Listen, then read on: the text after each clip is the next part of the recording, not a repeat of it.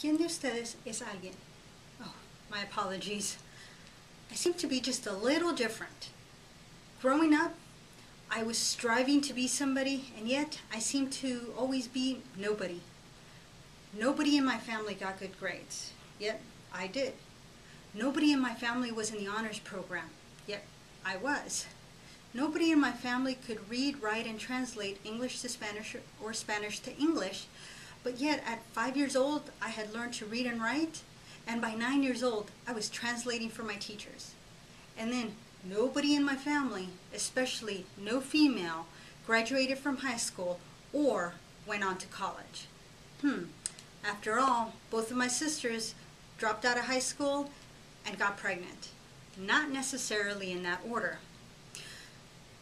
But how much of a nobody was I? Well, once I got into corporate America, nobody on my team wanted projects, so I took them on. I didn't mind. And nobody at my entry level was speaking to middle and upper management, yet I was presenting to them in a room full of experience and knowledge. And in a way, a lot of people said, wow, very dedicated. And yes, I have high expectations and I do have high work ethics. I love to provide world-class service. But it was beyond that.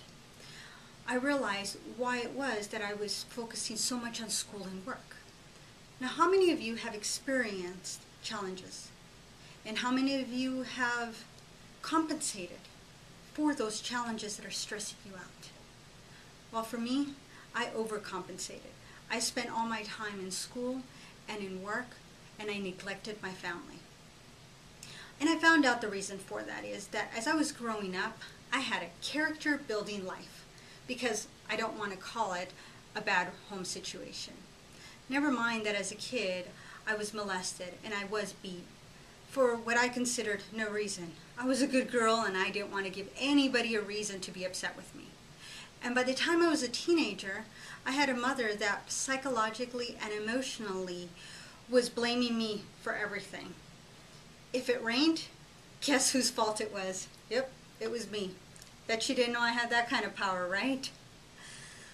Well, I never shared any of that with anybody. And the reason was because nobody in my family shared that. And I contemplated suicide during this time in my life. And I had to learn how to persevere.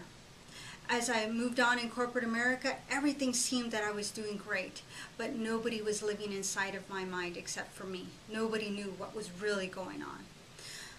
And as I moved on in corporate America, I had peers that said that nobody worked so hard because it was making them look bad, and a boss that nobody questioned except for me. But that's okay. As I've realized over the years is that being nobody, it has made me unique. After all, I'm the one that puts on the red nose just because I can have somebody laugh at my goofiness. And I've been able to realize that I'm a little different, but I accept it and I love it. And how about you? Are you having a character building day? Are you nobody today? If you are, enjoy it. Gracias.